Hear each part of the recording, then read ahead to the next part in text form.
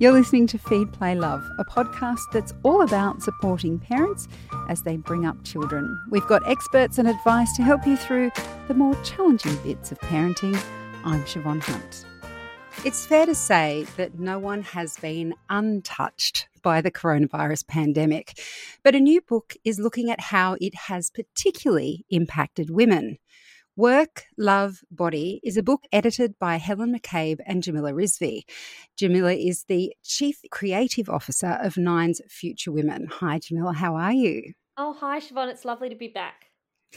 Now, are you particularly qualified for this role because you live in Melbourne, the city of more lockdowns than anywhere in the world? Yeah, look, I do think it gives me just a little bit of extra cred. And in fact, there are 3 authors who worked on this book and 2 of them are Victorian based. So we do have a little bit of superiority over our Sydney and Adelaide contributors. Yes, so you definitely have the experience. So how are you going? How are you and your family going?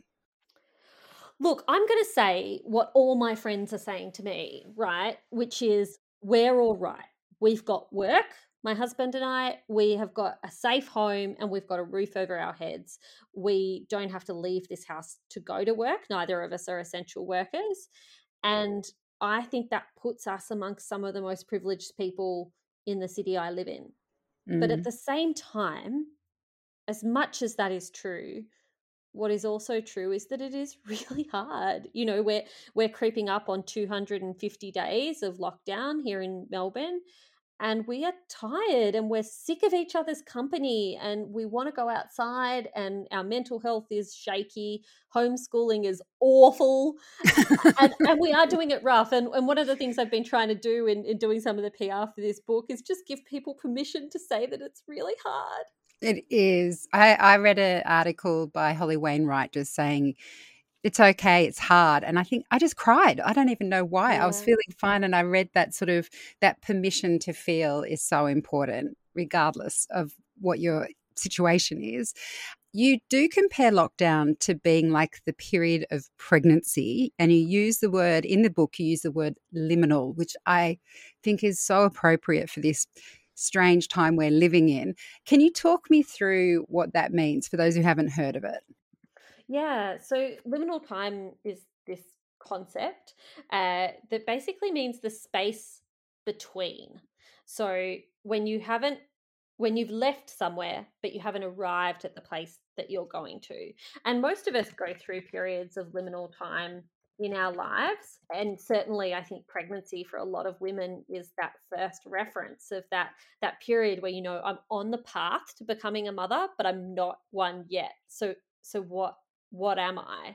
And it was first defined by a theologian, you know, hundreds of years ago, as this sense of in between, this period of transition. And, you know, I remember those weeks after my high school exams were finished in year 12, but I didn't have a mark yet. So I didn't know where I was going, but I knew I'd finished where I'd been.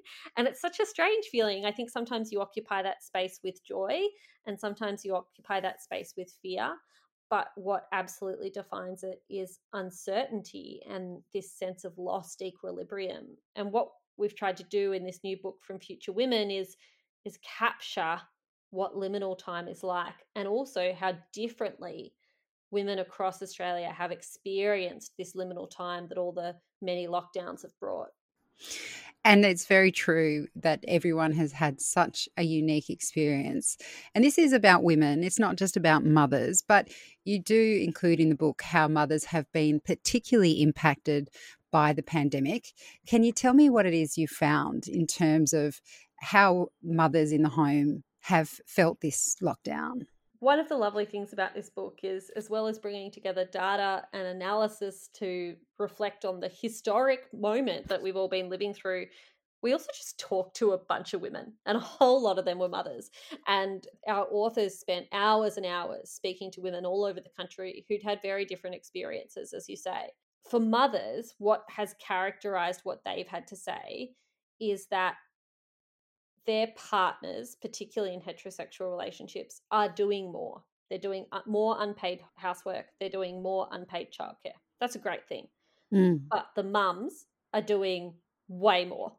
So the actual proportions of how unpaid work is split within the home, it's actually getting worse during the pandemic. It's not getting better. On average, we know that a lot of blokes are kind of tucking themselves away in the study to get their very important work done, and a lot of mums are being left to do the majority of the homeschooling and to do perhaps more of the cleaning than they might otherwise have done when they were able to have support, if they were able to afford that. Those who previously had childcare to rely on don't have that to support them. And we all know that if you've got a 3 or 4-year-old, they're not just going to chill, you know? They're not just going to give you a bit of space to get your work done, especially if they've dropped the dreaded nap, right?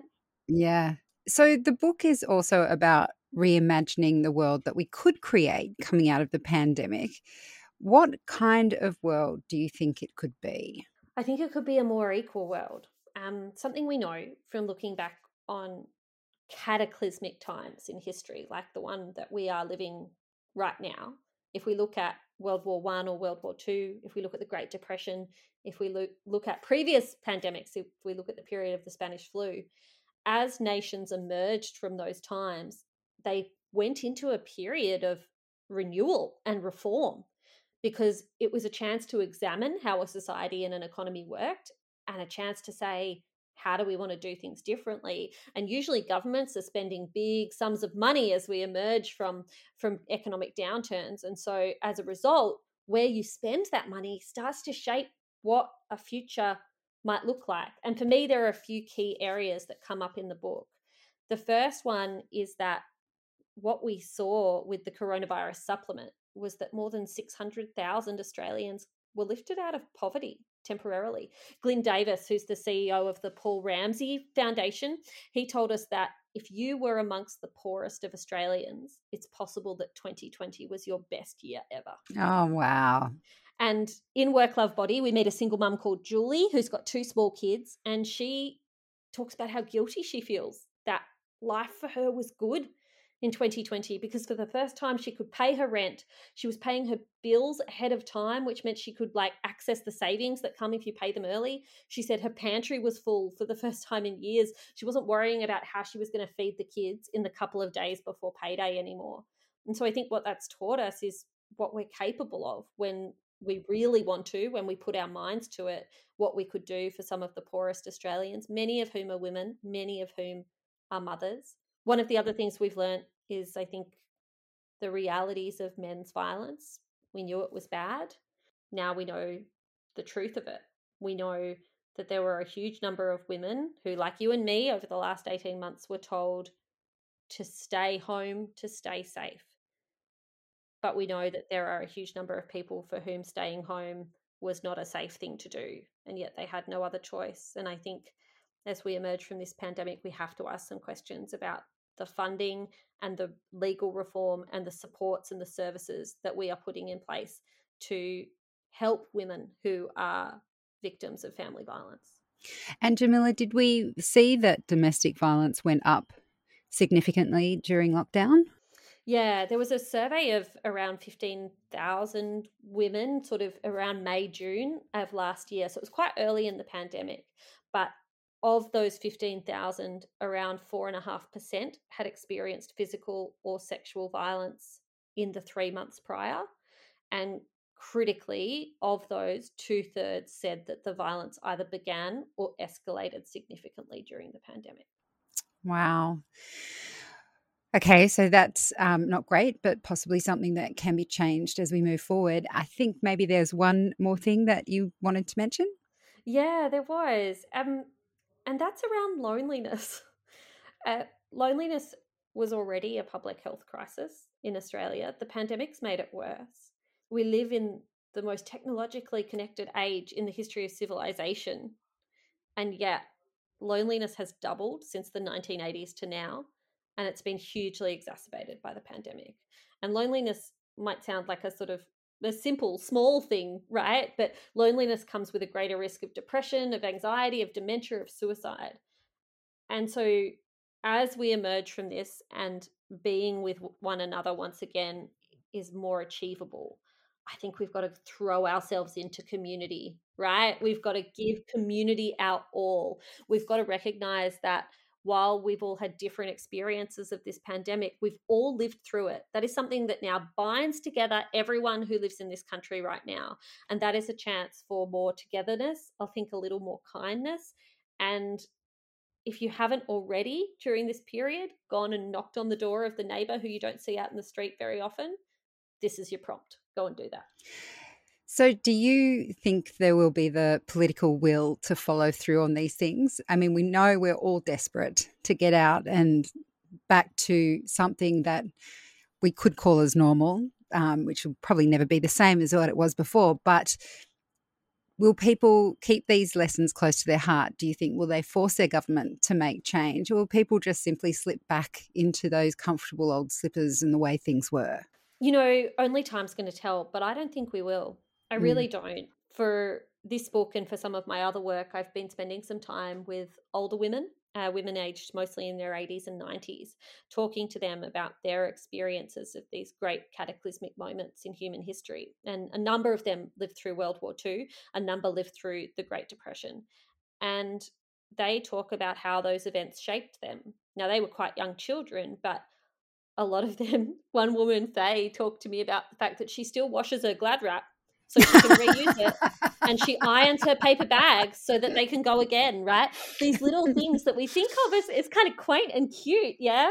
But they stayed with people, that frugality, that worry about money, that uncertainty has stayed with them. And I do think there are things that for better and for worse will stay with us out of this pandemic. And we know there's going to be some things that for the worse stay with us. So let's lean into the things that will be for the better. And I hope that's looking after one another and feeling more interconnected with one another, and maybe having a little more empathy when it comes to public policy towards those who are really doing it tough.